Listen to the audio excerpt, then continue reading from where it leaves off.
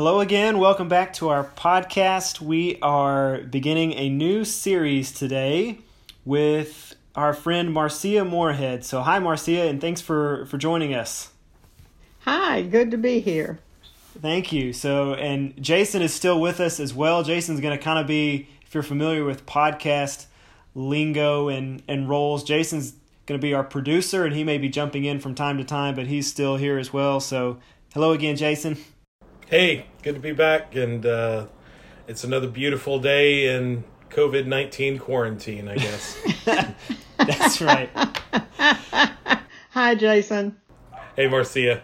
We took a break last week, as we had said, and we're kind of between series, but we're picking up a new series today that Marcia is going to be facilitating for us and sort of putting together some material for us to be discussing and engaging, and so we're very grateful for her for that. If you are new to the Vine or just kind of have picked up our podcast somewhere along the way, Marcia has led us through a couple of series with the Enneagram as part of offerings that we have at our church, and has done several things for us just in the ways of spiritual disciplines and formation, and is a blessing to our church family and to the work of our church in many ways. And so, Marcia, I'm grateful for your willingness to sort of take this on in this interesting and new format and see what we could come up with. Oh, thank you. I'm excited about it and look forward to doing that, although I did have some initial resistance. But I think it's going to be fun. I think so. And so maybe let's start there for a minute with what, from your perspective as a facilitator, some of this may be obvious, but I think it may get to some of what we're going to talk about later as well, from maybe a little bit of a different angle. What was some of the resistance that you felt to doing this, and what are some of the challenges that go into putting something like this together in this era of social distancing? Well, I'm not the most adept at technical things. So the idea of doing podcasts and Zoom and those kind of things initially was a little bit intimidating. But I also thought that I'm kind of excited about the idea that we can take a time when we've had to pull back from so many things and expand into our spiritual world a little more.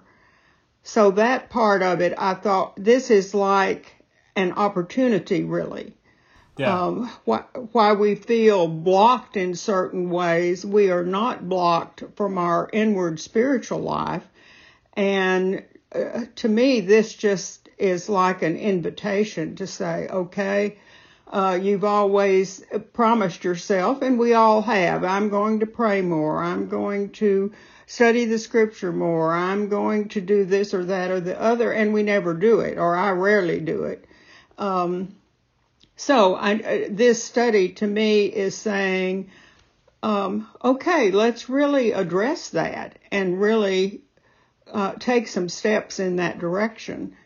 And the first one I wanted to do was just to directly address the fear and anxiety, because I have not talked to anyone who has not said, oh, I'm feeling some things I didn't expect to feel, that I'm not as productive as I planned to be. I thought, oh, this will be a chance to organize my files or clean out my closets or, clear off my desk or whatever it is that we tend to put on the back burner, and then 2 or 3 weeks go by and we haven't done any of that. And so yeah, we're going to talk about fear and anxiety as kind of the premise of most of what we'll talk about today. And to kind of back up a little bit from that and just kind of introduce this series as a whole, the series is titled In the Time of Waiting. And if you will, kind of just speak a couple of minutes to the idea of that title. And you kind of did just a minute there in what you just said, but what do you see as kind of the purposes and goals of this series as a whole, as we think about this time of waiting? Well, we're all waiting. We're all waiting for something to happen, for businesses to reopen, to go back to jobs, to have a vaccine, to get the virus under control, to whatever it is. We all feel like we're in some kind of temporary position where we're waiting for something else to happen. But as I've said last Wednesday night, all we have is now. We don't, we have our experiences of the past, but we can't go back to the past and reconfigure anything. And we try to go to the future and imagine what it might be like, or when this or that happens, then I will do thus and so. But we don't know about that either. So right now, we have now. And that's an opportunity. And that's also a place to meet ourselves and to meet God. So I just feel like this is one of those opportunities. Yeah, absolutely. Thank you. And so, as you said, we're going to kind of kick this series off with a discussion of fear and anxiety, because, as you said, it's something that we're all sort of experiencing, and it may manifest itself in some different ways, which is we'll come back to that in a minute. But you've put together a handout for each of these weeks, or you're going to put together a handout for each of these weeks, and so we're releasing that at the same time as these podcasts. And so if you're a part of our email list, then you'll get that in email. It'll also be available on our website if you want to access it there. And so this week's handout touches on some of these ideas about fear and anxiety, how they affect us, and maybe some tools that we can use to kind of address some of that. And so I wanted to kind of touch on one of the things that you mentioned in that handout, Marcia, that you kind of just spoke to, where you mentioned in the handout that you said a recurring theme of these times is that we just can't seem to get things done. And then there are some issues surrounding that, as you just kind of spoke to in some of your comments just then. And then you mentioned after that, after kind of expounding on that, you say this lesson will be about facing our fears. And so it seems like you're kind of connecting there this theme that we have of being mentally dull and kind of experiencing new things and not knowing what to do with some of our thoughts and time and all of that, and some of the fears and anxiety that we have, that's connected to all of that mental dullness and kind of unknown is connected to this kind of fear and anxiety. And so to me, it sounds like one of the things that you're sort of trying to lay out here at the beginning is that fear and anxiety are roadblocks and impediments for us. And so do you think that's an accurate reading of that? And if so, can you kind of talk about fear and anxiety as roadblocks or barriers to whatever it is that I'm moving toward? Yeah. Well, I see fear and anxiety are signals to us. It's like we come to a stop sign and we need to stop and be alert. And I think fear and anxiety is like a stop sign. We need to stop and look around and say, what's going on here? The fear and anxiety I see more as a contraction than a barrier. When we're afraid, we contract. And in fact, it's a physical thing. Our bodies contract, and our thinking contracts. We tend to get on a loop of, oh dear, if this happens then, and what about that, and what am I going to do? And then we go around the same loop again, and then pretty soon we're just looping all the time. Nothing new comes in. We don't look at solutions or possibilities or anything else. We're just on this fear track of around and around and around on our same fears and anxieties. And I think one of the important things about this is to face it squarely and say, yes, I am afraid. yes, I do feel anxious. Yes, I'm worried about what's going to happen. Yes, I'm worried about my friends and my loved ones and what might happen to them if they get sick. And we need to look that one squarely in the eye. Otherwise, we're just running from it all the time. And we all have our ways of running. Some of us slow way down and sleep more. Others of us go into accelerated action, sometimes not especially productive, but we try to be more productive and keep ourselves occupied so we don't feel our fear and anxiety. And I think I think everybody has some degree of this right now, either that or they've been living in a cellar and they don't know what's going on. Yeah. And I think, one of the things, and I think we may have even touched on this, back sort of way back at sort of the beginning of some of this. We did a YouTube video with you, Marcia, and Dave, your husband, and I, as we kind of talked about just kind of some of the medical and psychological, spiritual aspects of this whole season way back then. And I remember even discussing then that this is sort of it's such a strange kind of season and situation that we find ourselves in.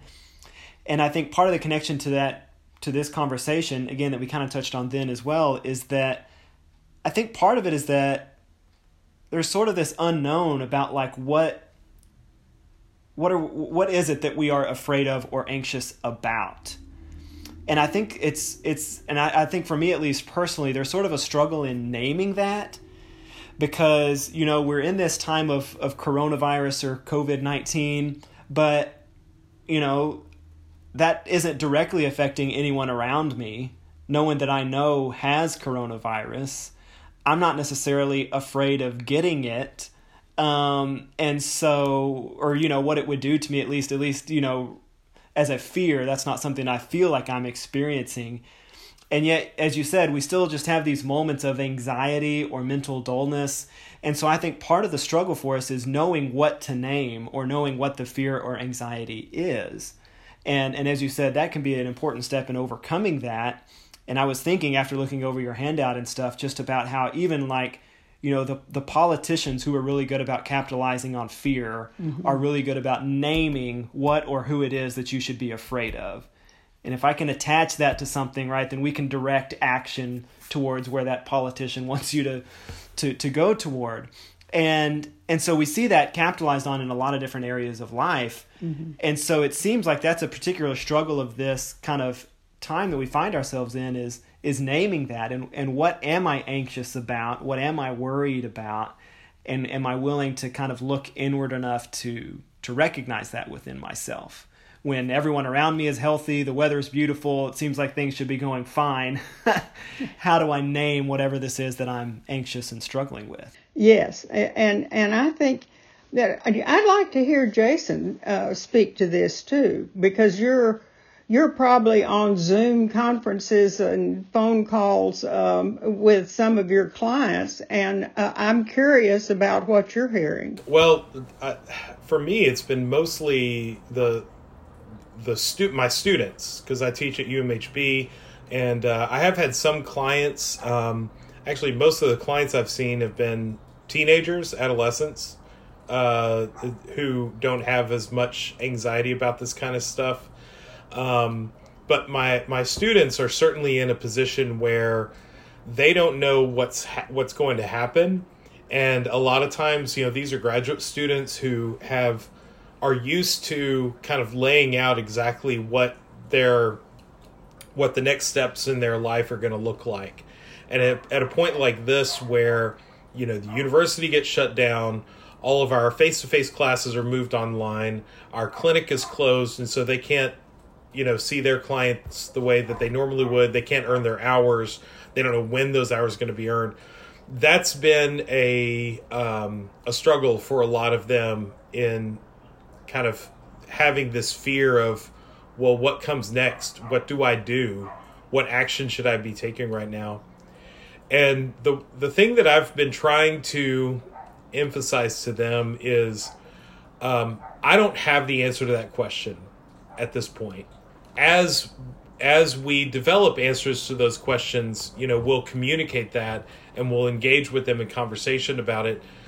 But I think more of the answer to, how do we deal with that fear and that anxiety, that fear of the unknown, that fear of losing, of not having control, is to have patience and deal with things as you encounter them. I think so often we want to anticipate what's going to happen and anticipate, okay, if this problem comes, what do I do? If that problem comes, what do I do? When many times we really can't do that. Even if we have a sense of what might happen, I think many times it's just at best a guess. And I think having patience to encounter, questions and problems as they arise, rather than feeling like we have to have a plan for each and every scenario, is the best way forward. And I think that people who are in leadership, such as, the faculty of a university program, or the supervisors at a job or something like that, they have the responsibility, I think, to communicate. We don't know what that may be either, but we're committing to being upfront and honest and open communication. So building those lines of communication, kind of emphasizing that we're in this together, that you don't have to go it alone, you don't have to figure out all the answers alone. I think that's really important for people in leadership, but for all of us to kind of just take a step back and say, okay, I don't have to solve every problem right now. That there may be some problems that I'll just have to deal with as I encounter them, and I can be okay with that. I think that's a good line, to take. It's very easy to get carried off by our fears. Mm-hmm. And this whole thing about loss of control, I think, is very big for us. Plus, we've lost all of our cues that we ordinarily have. Right. We used to say, get up in the morning and get dressed, and we look at our schedule and we're going to do this and we're going to do that, and then we're going to meet so-and-so for lunch, and then we're going to go to this meeting, and then. And suddenly we get up in the morning and there's not any place we have to go, and so we kind of wander around or whatever. I mean, just the normal everyday kind of landmarks disappear. So to grapple with that and to not simply, kind of sit down and wait for things to get back to normal, that we say, okay, this is what's going on in me, and I can, put it out here and blame somebody or be annoyed about how this is being handled by this group or that group or this person or that person, but somehow we have to bring it home and deal with it inwardly as well as outwardly. So I think saying, here's my fear, and here's what it looks like, and here's what it feels like, is kind of getting our monster out in the open. And I think anytime you bring a monster into the light, it doesn't look nearly as big or ferocious as it does when it's just rolling around on the inside and you're trying to say, no, I'm not feeling that. No, I'm not anxious or afraid. Yeah. I think it's facing the reality. Well, and I've encountered that myself in the sense that, I've learned that I need to be more mindful and self-reflective in times where stress and anxiety and fear could be present. Because I do have a tendency to deny that in myself, to not be so reflective on that, and to say, and the problem with that is that it comes out in other ways. If directly engage with your fear, if you don't directly address your anxiety, it's still going to come out. It's just going to come out in unhealthier ways, and it's going to come out in destructive ways and maybe hurtful ways to people around you. And that's something that over the course of my life I've had to learn how to do. And I've, in my practice, I've seen a lot of other people struggling with that, where we can tell ourselves, "Oh, I'm not afraid. No, I'm not worried," when we actually are. And what that means is that we develop a shorter temper. We have less patience with ourselves and less patience with other people. We're more likely to kind of snap and just, to be hurtful or harmful in our relationships. And I think that's a big risk. So I do think that part of it is just being mindful and self-reflective and asking myself, how do I feel? Marcia, you talk a lot about how things manifest physiologically, and I think that's one way that we have to check ourselves is, how do my muscles feel right now? I don't think I'm anxious or fearful, but do I have that feeling in the pit of my stomach? Are my shoulders tense? Do I just feel like everybody is annoying me and just being obnoxious to me? If so, that might be more of an indicator of how I'm feeling than I may want to recognize. Yeah, and I think that's why that's why I wanted to kind of get in that direction of how do we name this and all of that, and kind of the struggle that comes with that, because I think you're right, and we may be feeling things that we may not necessarily initially associate with fear or anxiety that manifest itself, though, as you said, in different ways if that goes unchecked. And so recognizing that is certainly important. And I think part of what we're hoping to do throughout this series is to say, okay, so what are some healthy ways that I can be channeling my energy, my resources, and what I'm doing with my time, so that I can deal with some of this in healthy ways and be aware of what's happening to my body and what's happening to me spiritually, so that I can be productive. Now, one of the things I've tried to do in this action plan is to use some trauma theory. I've been reading a lot trauma theory. There's been a lot of research done lately that is really interesting. And there's a writing assignment in the handout about writing about your fear. And when we say, okay, I'm going to write about what I'm feeling in my body, that tense neck, that irritability with other people, I'm going to write about, the nightmares I have at night. I'm going to write about how afraid I am that my great aunt, who's in a nursing home, is going to get the virus, and I haven't seen her recently, and so on and so forth.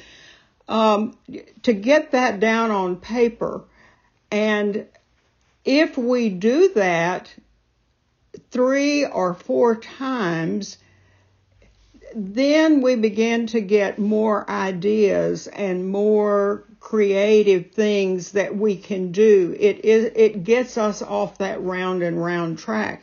And interestingly, if you do this on a keyboard, on a computer, it doesn't have the same effect. That you need to write it out. Pencil and paper, pen and paper, your hand moving across the paper. Somehow that connection with the brain is more effective in sort of helping you get unstuck and move to something that is more productive. The drawing assignment that I put on there about getting your monster down on paper. And this one is hard for people because almost everybody I talk to has some kind of story about, well, when I was in the 3rd grade, my teacher said I just absolutely had no talent at all when I tried to draw a potted plant or whatever it was. And so we make a decision. We are not artistic. We cannot draw. And so you give somebody a pencil and paper and say, draw your monster, and it's just like they freeze up. And the reality is we were all born artists, and we can all express through images. In fact, when we are first born, we don't have language. We're not able to say, my goodness, this place is cold. Where's a blanket? That's not how we're born. We're born, as far as we know, the only thing we have going on in our mind is we're registering sensations and images. So when we take ourselves back into a state where we are registering our sensations and we're expressing in images, we're getting to a really basic level on the inside. And so if people who want to work with this action plan to draw your monster, it is very helpful in sort of getting you off that stuck place. And so I did several ideas, 3 different action plans. So if you do all 3, you'll get maximum effect. It just depends on how much you want to keep your anxiety and fear, I suppose. Yeah, as you were talking about naming your monster and bringing your monster out into the light, I was reminded by, I don't remember the exact quote, but I remember Alfred Hitchcock used to say about his kind of theory of creating tension and fear within movies was always to just give the hint of the monster, or kind of you want to keep it hidden for a while, he said, because he said, the monster that the audience member or the viewer can come up with in their head is always going to be worse than anything I can put into a movie. Which I think speaks to that idea that when it's in the darkness, when it's hidden, it becomes a lot bigger than it is whenever we pull it out into the open and into the light. Right. And so I was curious in reading through as you said, your action plans in this handout, and they are very, they're unique. They're creative and artistic in nature. They challenge us to use some different parts of our brain and bodies that we might not typically use in some of these processes. And I think, typically, especially maybe from kind of a modern Western American type thinking, we want to have these kind of linear steps and processes of overcoming fear, and getting paper and pen out to draw my monster may not typically be part of that.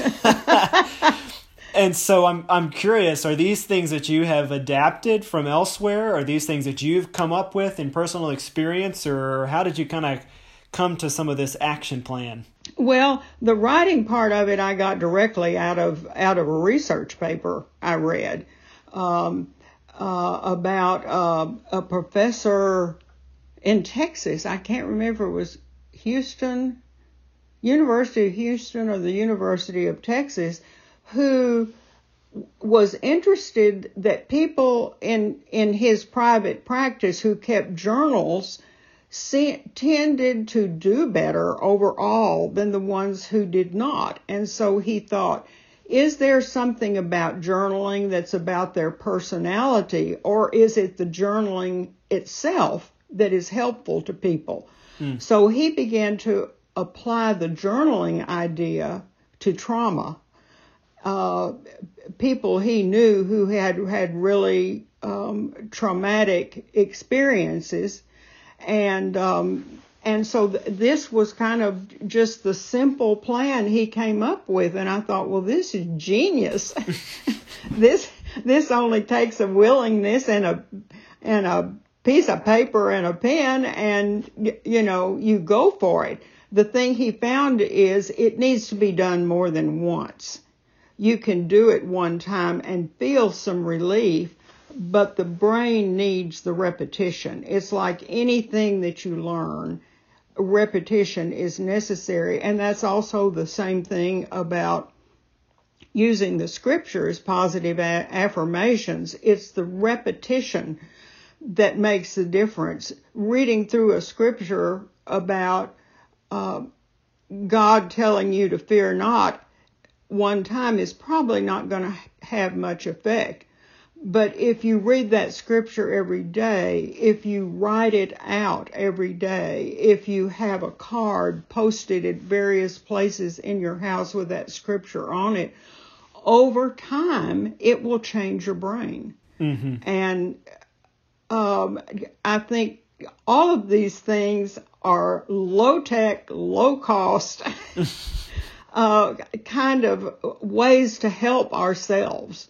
Yeah. And so when I really got into this, I got very excited about it because I thought these are things anybody can do, and they can, we can do them as a group, we can do them by ourselves. But they're just so available. And I thought but first we have to admit, okay, there is fear there. That's step one. This is like an AA meeting. Step one, admit I have a problem. Yeah. And I think going with that, the important other component of that is realizing that I'm going to have to pursue new habits or disciplines in order to address that. And it can't just be, I recognize this is a problem. When it comes up next time, I'll handle it differently or something like that. That what am I pursuing to achieve a different result going forward? And so, doing things that'll help produce more healthy neurological pathways and things like that as I try to recognize some of these things in my life that I want to be different are certainly important. And I want to put a plug in here because we'll wrap up this conversation here in just a second. But on our Zoom, we have a weekly Zoom gathering every Wednesday. And so if you're interested in some of this conversation or you want to kind of engage some of this in a group form, we hope that you'll come join us on Wednesday at 6:30. Marcia will be a part of that as we kind of engage some of this in group form and talk some more about this, engage some of this action plan in sort of interactive ways. And so I hope you'll come join us for that. And then I think this will fit in very well with where we're going to go Sunday for the sermon, for our upcoming worship service on sermon. My sermon for Sunday is tentatively called The Selfishness of Fear. And we're going to be looking at some more of Abraham's story. Actually, I decided to stay with Abraham and look at some of why do we repeat the same mistakes over and over again. And I think part of it is this idea of not pursuing different and healthy habits and practices and disciplines. And if we only rely on what I've done or what I've achieved so far, I'm probably going to keep having the same struggles, keep not doing the things that I know I need to be doing, but haven't done yet. As you said earlier, Marcia, like I need to be reading my Bible more or praying more, but I'm not. Well, why not? Well, we haven't probably pursued it with intentionality and purpose and creating a habit that allows us to do that. We haven't created those new neurological pathways for that practice or activity. And so I think there's going to be some connection between some other things that we're going to do this week. And so thank you, Marcia, for fleshing that part out. The last question I'll ask you is that, so you kind of expressed that about the writing portion of it. What about the portion of drawing my monster? And that may be, as you said, for many reasons, the part of this action plan that's intimidating to the most people is, what do you mean I've got to draw my monster? I don't even know where I would begin with that. What does a monster look like? Can you give me a picture of one that I can draw and then I'll do it? So where'd you come up with that? Where did that idea come from? Well, this is research. You have to understand, as an undergraduate, I was a science major. And I just sort of never got over it. Even though I went on to be a social worker and to do counseling, I love those science-based things that come along that to me really inform. And you can say, boy, this does make a difference. Well, this is an art therapy thing to exercise that gets at what you're not aware of. And it's not easy sometimes to say, you say, well, what are you afraid of? Well, I sort of think somebody might get sick and maybe this and the economics that, and we can't seem to pin it down. We can't get our hands on it and grapple with it. It's unseen. And if you ask a kid to draw a monster, they have no problem at all. And one of the things to keep in mind is if you draw a monster, you don't have to marry that monster. You don't have to stay with it for the rest of your life. You can say, well, maybe this doesn't exactly express it, so draw another one. And the thing of it is, it just gets it on the outside of you so you can get a look at it and you can say, yeah, this fear is affecting me in all these ways, so it is real. And I can make up something. I can use my imagination and get this fear out there where I can see it, so to speak. Yeah. And so it's a matter of courage.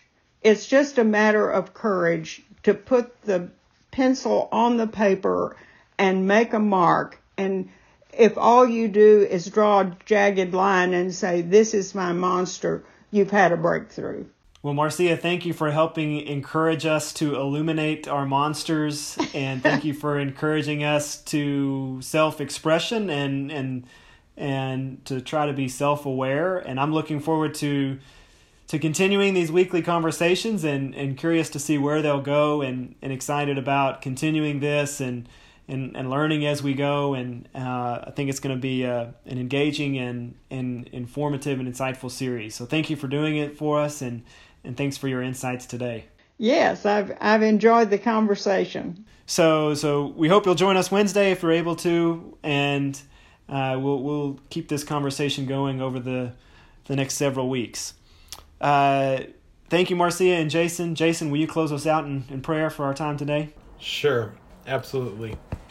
Heavenly Father, we are being thrown into a uncertain territory and uncertain waters at this point in our life.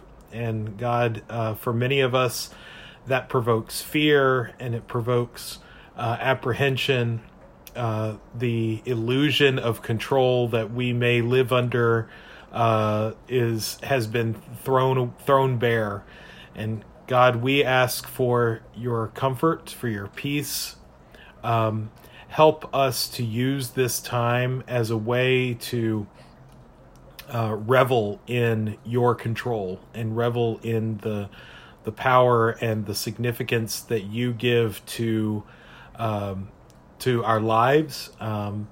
Help us to remember that no matter how uncertain and how unsure that things may be, and no matter what problems we may encounter along the way, that you are ultimately in control, that you guide us, that you guard us, and that you direct us all the days of our life, both during times like this and times when we are able to live in the illusion that we are in control. Give us peace, and give us the humility to turn to you, not only in this time, but always. And it's in your Son's name we pray. Amen. Amen. Amen.